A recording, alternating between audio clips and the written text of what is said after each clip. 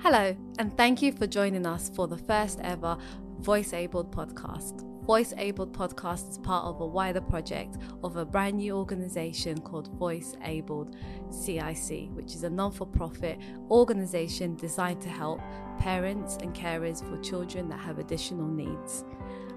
Today's episode, we're going to get to know the founder of Voice Abled, Councillor Hodden Haley, and I'm just here for this episode. I hope to be invited again for future episodes.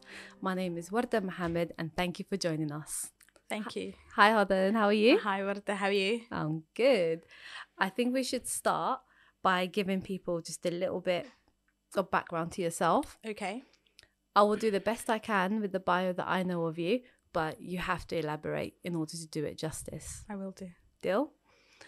Hodden Haley has worked in education for 15 years. She's taught English in secondary school for 10 years. She has a degree in biomedical science, education studies, and a master's in primary education policy and practice. Hodden has also studied PG psychology course. She has worked in the NHS for the last 4 years as a speech and language therapist assistant and a SEND worker in a nursery setting. Hodden is currently studying her master's in speech and language therapy at the University of Reading, and she is also a newly elected councillor in Ealing and for, is it North Acton? Yes, North Acton Ward. And to top it all, she's an amazing mother of 4. Did that cover it? It did. There's a lot to say there. It really is. Just reminded me, I'm like, wow, that's a lot to say actually. It really is. Yeah. No, I think it's important that we get your credentials out there because so many organizations exist that do have similar aims and goals in supporting families with children with additional needs. It's good to show that the person behind it has the credentials, but not just that. What I think we need to do today is just delve a little bit deeper and find out more about you, more about the person and your personal journey, because it's amazing that you've picked up all these qualifications, but I just want to understand a little bit more about what motivates you. Okay. Well, first, I always had a passion for additional needs, especially children with additional need, children with barriers. If I just go back onto my younger days, the good old days. Always the best place to start. Yeah, Let's go back to your... Tell me about your childhood. The good old days. Education was a huge part of my life growing up, and that stemmed from my father's. He was never educated himself. He never had the chance or the opportunity to pursue a degree and master. So I think all his hopes and dreams were poured onto me and my siblings. So education was everything growing up. Reading, writing, academic, doing well at school, getting good grades. Ideal immigrant story. Absolutely. African parents. You have to become a doctor, engineer, a scientist. Survival guilt, you made it, so you have to take advantage. Absolutely. Yeah. And also, I was brought up to think never to waste time, never to waste opportunity, and to be grateful, the opportunities that God had provided for me and my family. So I knew I was always going to get degrees and be academic. It wasn't a choice, really. But were you meant to be an engineer or a doctor? I think my father was grooming me to be a doctor. It's hence why I did a biomedical science degree that I never used. I just said to my dad, "This is for you. This is your degree." And but going back a little bit as well into my childhood, I've always enjoyed reading and writing from younger age. Always enjoyed doing it. I loved English, was my favorite subject. Hence why I decided to do my teaching in English. As soon as I finished my first degree, I decided teaching was for me. Working with children in education was for me. I never knew I was going to land a whole career working with children with additional needs. That came in later when I embarked on my degree and I did my master's, and I had children who had additional need. And that made me think I need to get a knowledge, understanding of how I could provide and cater to their needs while they're in my classroom. When you say you had children with additional needs, do you mean your own children or your students? My students, my learners. Okay. All right. So you went, but your first degree was in biomedical science. So you qualified now. Yeah. How did you transition to teaching? So my last year, I went to uni in Yorkshire. So my last year, I knew I wasn't going to use my degree. I was absolutely bored. It wasn't something that really made me jump out of my seat, but like, oh, I'm going to become a scientist. And the back of my mind, I always knew working with children in education is what truly made me happy. So I moved back to London and I got a job in a private prep school, working with early years, teaching early years who are going to reception the following year, reading and writing. Right. Started with phonics and basic duties like that. And that was it. I never looked back. It was 4-year-olds. Group of 4-year-olds is what really opened the doors for me, made me realise what my passion truly is. So you said that with these 4-year-olds, it was the teaching them to read aspect of it, because you're always a good reader. How important is literacy and reading played in your life? Absolutely. And it was just more than reading as well. It was just interacting, playing, planning, organising, prepping for these kids, doing reading and phonics. It just made me love the whole aspect of teaching. Interacting was amazing with these little 4-year-olds. And that's when I really truly saw my talent. Finally realised, oh, this is my talent. This is what I want to do. Engage with learners, support them through their early years while they're progressing to high school, primary school, high school, and so forth. So that's when you decided to retrain as a teacher? Yeah. So I did that post for a year. Right. And then I left that post, got another post. I was headhunted for another post in a school in London again. Went for that interview, and that interview was actually for inclusion coordinator, as well as teaching English and supporting children as well. This was a high school position.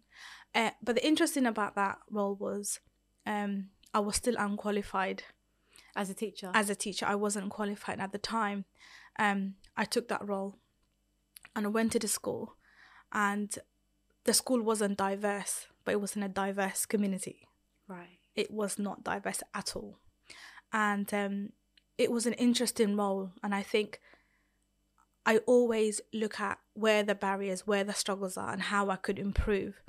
And that was my first interaction I had again into secondary education.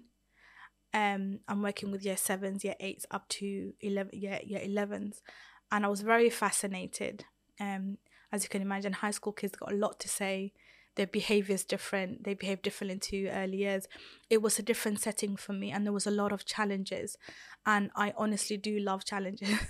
You do love challenges. I do. And like you said, you like to resolve problems. Absolutely. But why are you drawn to resolving these problems? Because knowing you, both professionally and personally, I know there's a theme where you've always had a passion, which we'll get to your political career later point. Yeah. But it's something about inclusion, and that hits home for me. Yes. That hits home Why for me. Why is that? I think if I look back, that comes from, again, my own experience to education. I felt excluded and not wanted when I was in high school. I felt certain teachers preferred others over me because I didn't look like, the representation that was in the school. I went to school that were predominantly Asian community and African community, but there was more Asian community in the school. There was a bit of, looking back, there was a horrible clear-cut racism in the school. At the time, I was only 13, 14.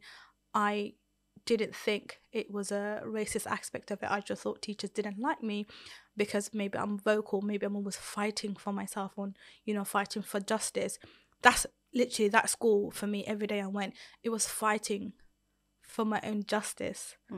And if it wasn't for one particular teacher who actually saw that I'm actually a quite smart student. But you weren't meant to be. Yeah, I would have never. You weren't meant to be one of the smart students. No, because there were so many biases and you went to the school yourself. Yes. You know how horrible it was. And who's going to believe a 14-year-old black girl over professionals of teachers who can make an impact, who can change someone's life? And I think I left that school being so angry at teachers. Not all of them, there were good ones, but I was really hurt and broken that the system was made to make people like me feel a certain way. As much as my father always advocated for me and I advocated for myself, I am never the one to back down. If I know I'm wrong, if I know someone had done me wrong, or I'm not, or been wronged, I'm not going to give up. And I think that's something that again comes from home. It's just the way that my father brought me up. So that left me really angry, but I never realized until I had that post in that high school as an unqualified teacher, head of inclusion. I never realized. Then it made me reflect and evaluate and go back to my own learning, my own education experience and what my life was like in high school. And it brought up so many negative impacts. And then that's when I realized, hold on a minute, I'm going to change this and I'm going to change the narratives. For all children, not just specific groups, but for all children who may feel like they're unwanted, unloved, they're not listened to, and they're not cared for.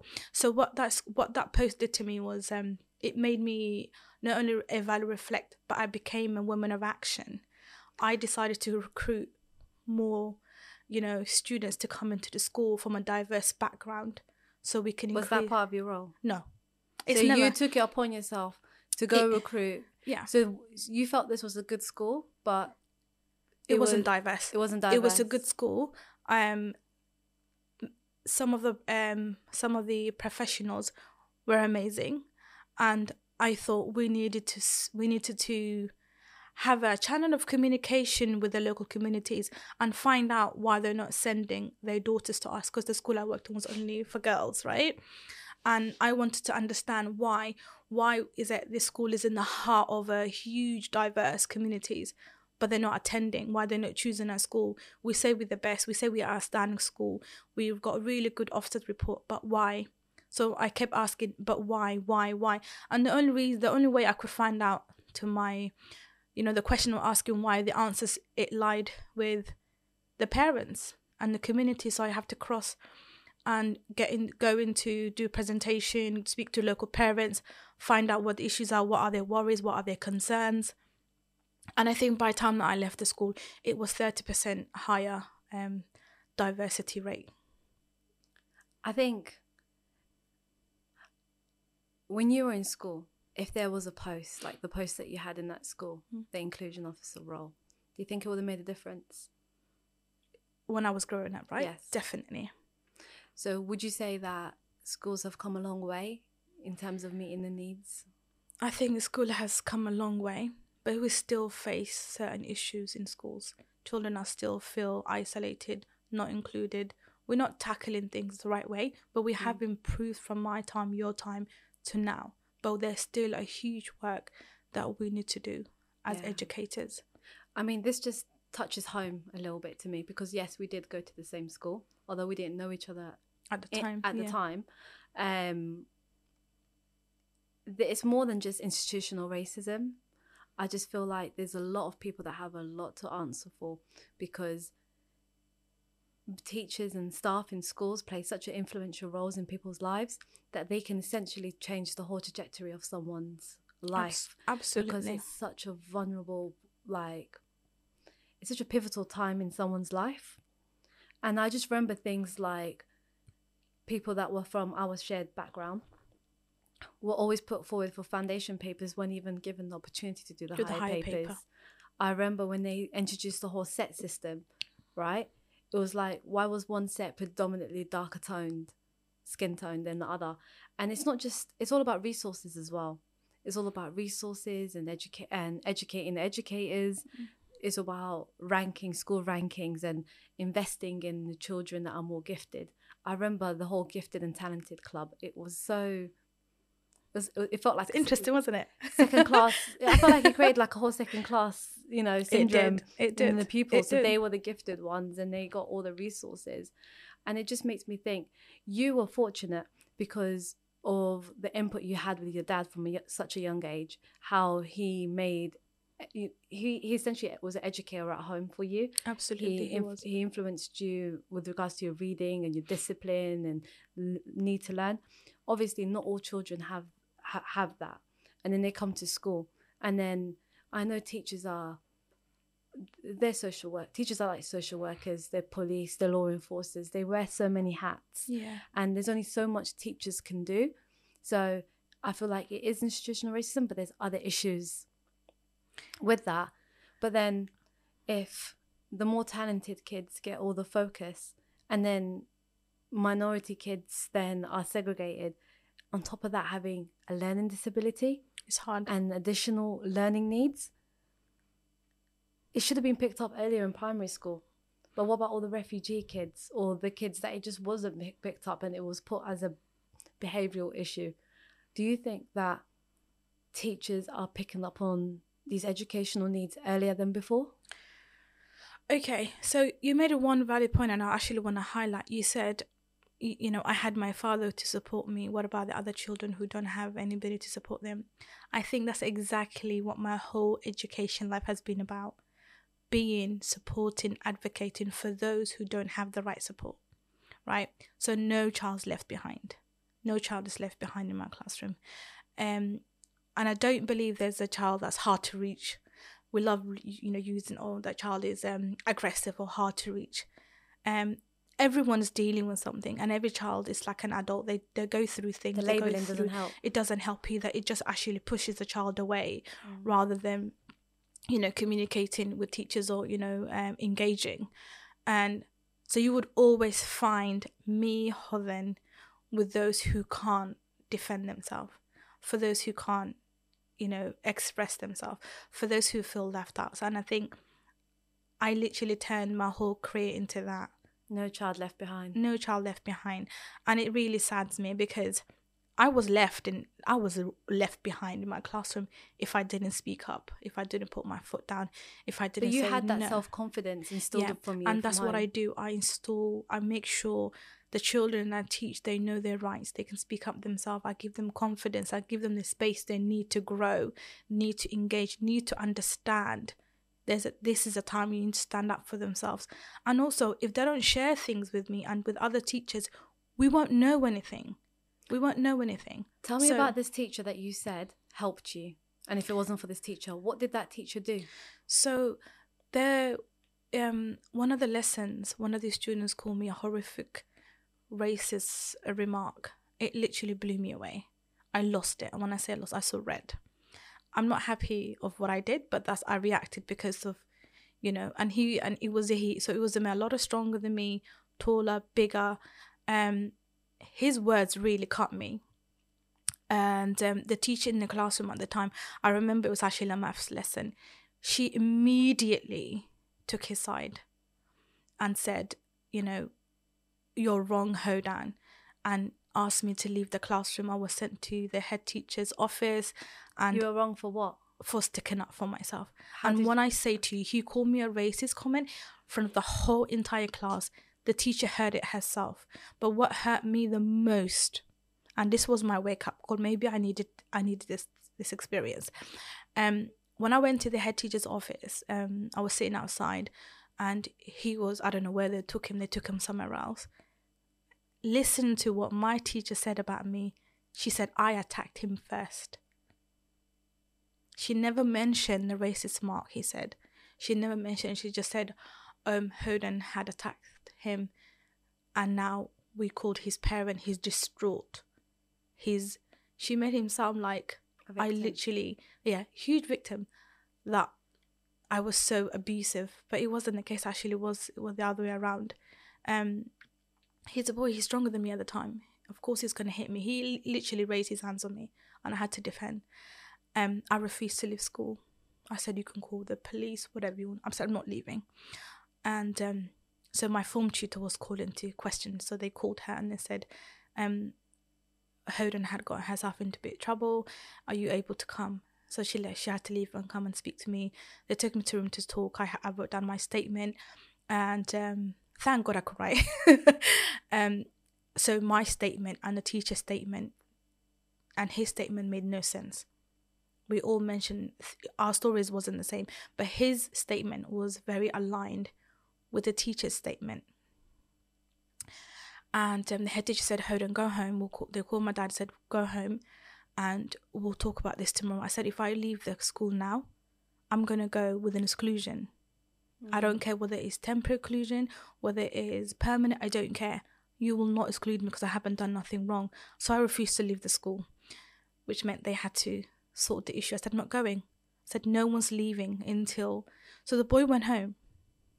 So I stayed behind with... The teacher went home herself that accused me.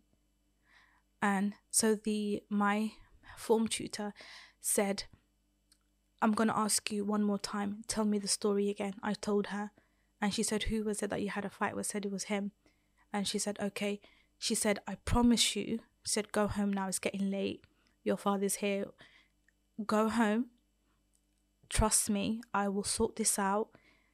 And you're not excluded. That's the only way I went home. We were called the next day. I think we had a meeting, the boy and I, and the maths teacher, my form tutor.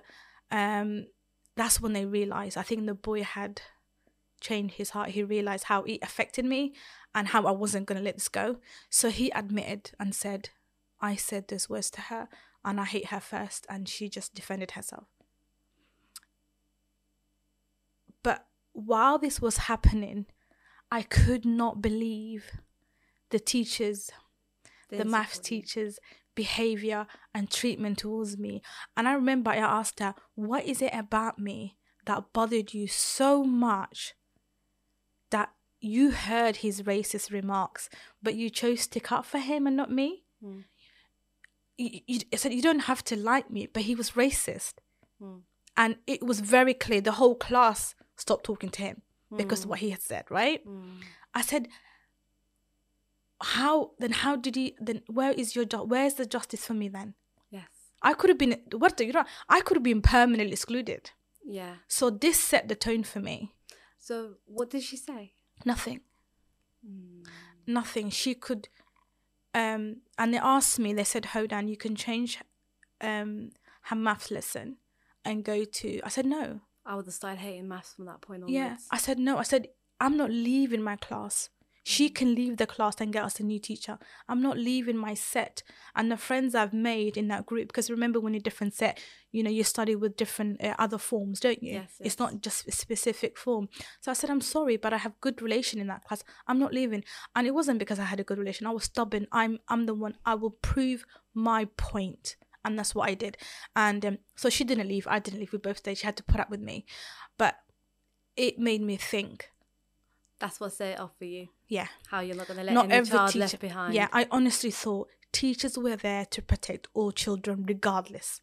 That's how stupid I was back then. And that just showed me, no, that wasn't the case. But the reason why that teacher had really changed my life, even though her negative experience left me haunted, but my form tutor, she's still there at the school, by the way. She stood up for me. She said, no, she's not getting excluded. The boys got permanently excluded because this was actually something he was doing before. Right. And I wonder if he ever got help. If he ever got helped, I'm not quite sure. Okay. But I know he was very remorseful and very apologetic what happened, and he did apologize numerously. But what's done is done. And I walked away that thinking I had one teacher who stuck up for me and one teacher who let me down. So this is why you chose your profession. And that's why I chose my profession. But teaching wasn't just teaching for me, not just to get subject knowledge and be in the classroom and get paid and cool and you just go home in the day. Teaching for me is more than that. It's deeper. It's connecting with children that we teach. So we were at the point of you working as the inclusion officer at that school. Yeah. At that point, you decided to retrain and become a teacher yourself. Yeah. What subject? English. But before I decided to become a teacher, I think working with kids who were always left behind, always find school challenging. Who are those kids? ethnic minorities. A lot of ethnic minority kids didn't have the right support at the time. I wouldn't say still. I think time has proved there's a lot of improvement in the ethnic minority students and learners, but there's still some things that we need to question. Right. So that role, again, I was there a year, but within that year, that's when I decided I need to go and train. So the head teacher had a word with me and said, you really do belong in the classroom. She said the way you interact and engage with kids and the way they respond to you and the way they trust you and the rapport you build with them is exactly what we need. You take teaching one further step ahead. These kids come look for, and honestly, Warda, they used to come look for me on my break, my lunch. I don't think I ever had a break or lunch when I was teaching in that specific school. And it honestly, they made me as much of whatever support I gave them. They have no idea how much also they have impacted my life. So I went and trained. I did my teacher training in English. That was a subject I really liked, and I still came back and continued my role, which was amazing. And you chose to go into secondary education. Yeah, I think that was what I needed at the time, and I could make a lot of impact. And there was a lot of kids with learning difficulties, learning barriers, so many things was going on at the time. But just to able support and guide them and making sure that they leave school with decent GCSEs was everything I strive for. How is it that children that have gone through primary school education can end up in high school and still not have diagnoses like dyslexia or learning disabilities and stuff like that not picked up? Okay, you got to understand, teacher training course doesn't teach you about SEND at all, or doesn't, it covers, it just literally, it's a brief, it's an overview. But in order for you to see these signs or understand something, you really have to major in a special educational needs. And I think a lot of the reason why kids were undiagnosed or went under the radar, and when you come to second school, then we deal with issues are nobody picked up in early stages, nobody or parents weren't aware of it, or so there wasn't. To become a qualified teacher, sorry to cut in there, it's an additional module that you have to choose. So it's not compulsory to be able to learn how to teach. No, it's part of it. You do learn. It's just like an overview. It's like a brief summary, but it's not a major. If you want to do a special education, you have to major. You have to literally study that subject and major. And same goes for... Don't you think that's wrong?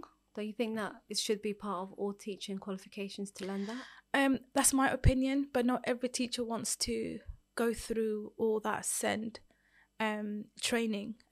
For the listeners that don't know what SEND stands for. Special Educational Needs and Disability. Okay. Not everybody wants to major. Some teachers just want to do their subject and go and teach. So it's all about your passion. It's all about what you want to do.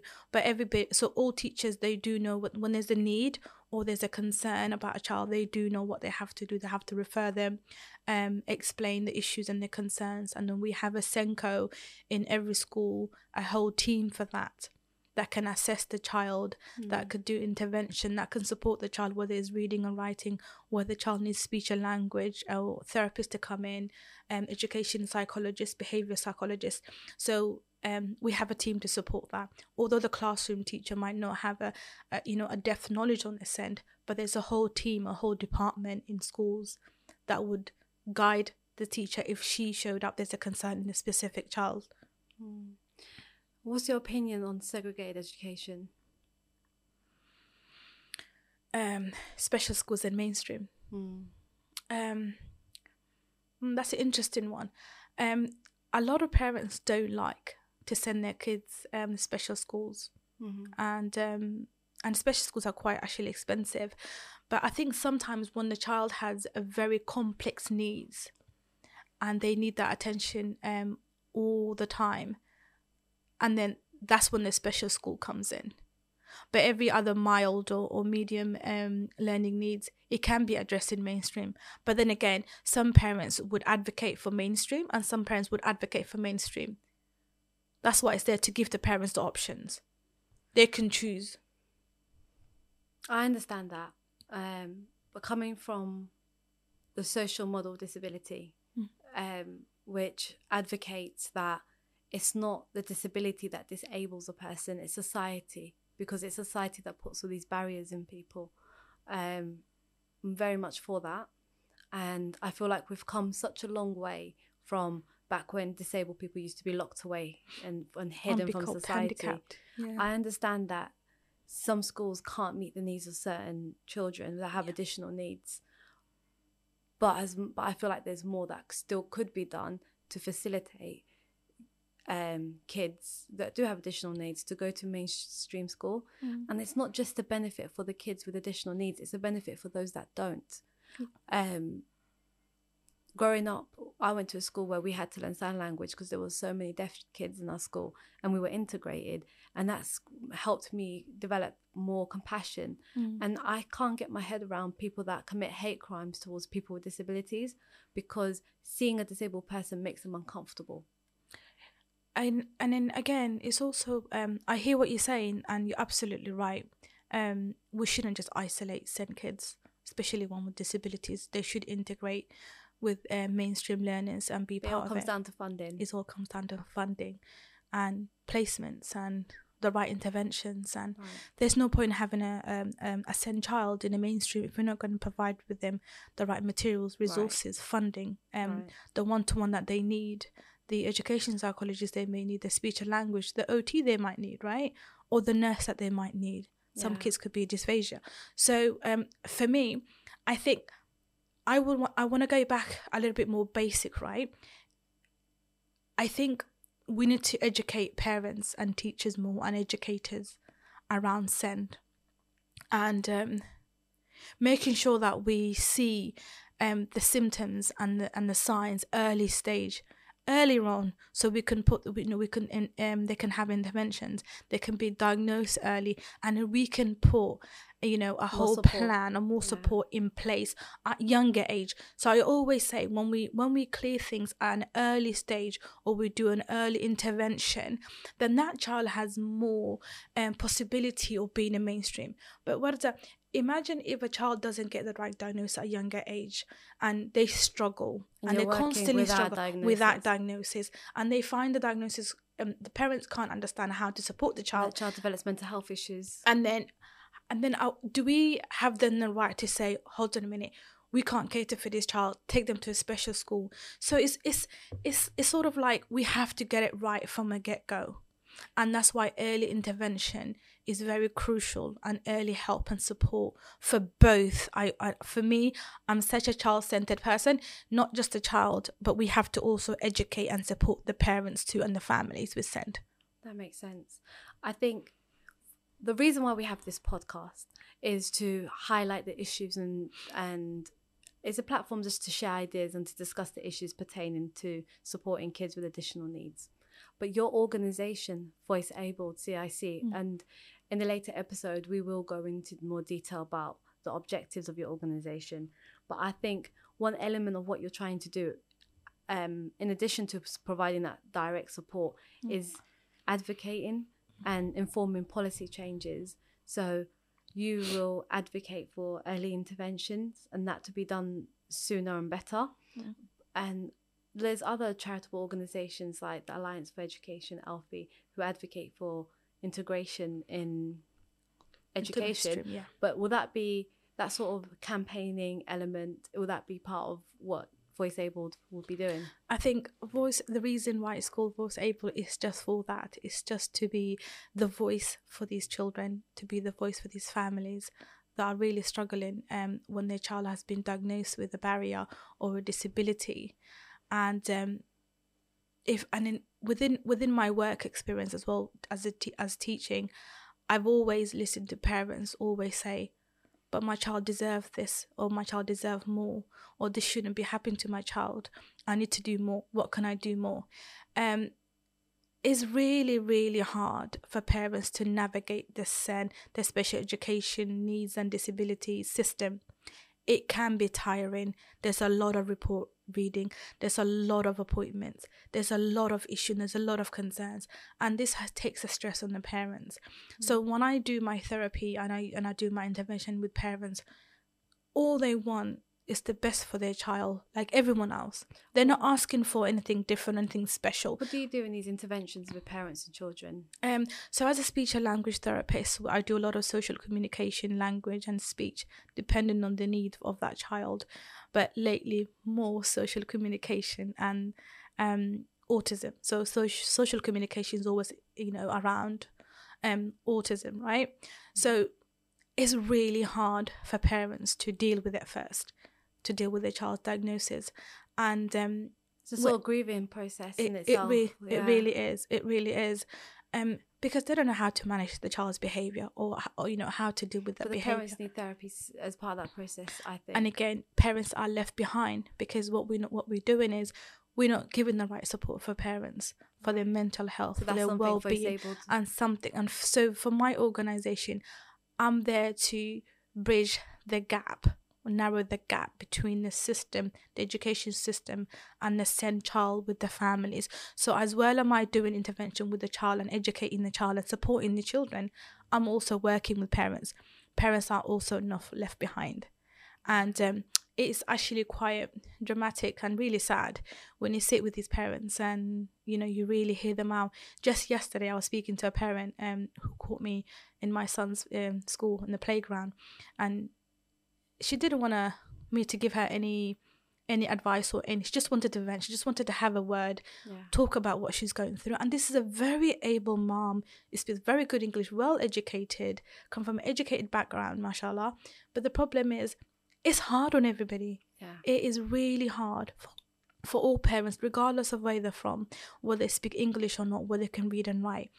Her son has been diagnosed with autism since he was 5. Now that he's 11, so he's going to high school and he's same year as my son.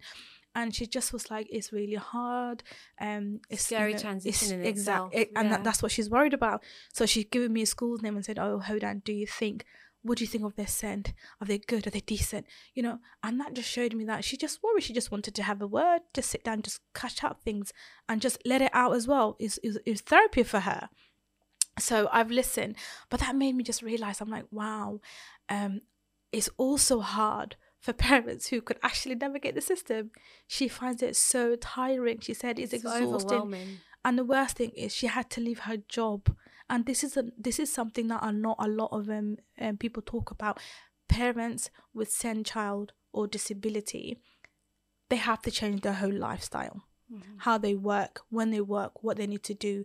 Their whole family routine changes. And that alone is traumatic. And not a lot of people can understand why some mothers, they can't be out on certain time. No. They can't do certain activities. Birthday parties. Can't go to certain birthday parties. Or if they do, they ask you. They give you a whole list of things, or they might ask you certain questions. It's not to say they're trying to second guess you or be mean. It's just they're catering for their child. And I think society, we don't really accept that. We don't really understand that. Again, we also have to offer support to parents as well.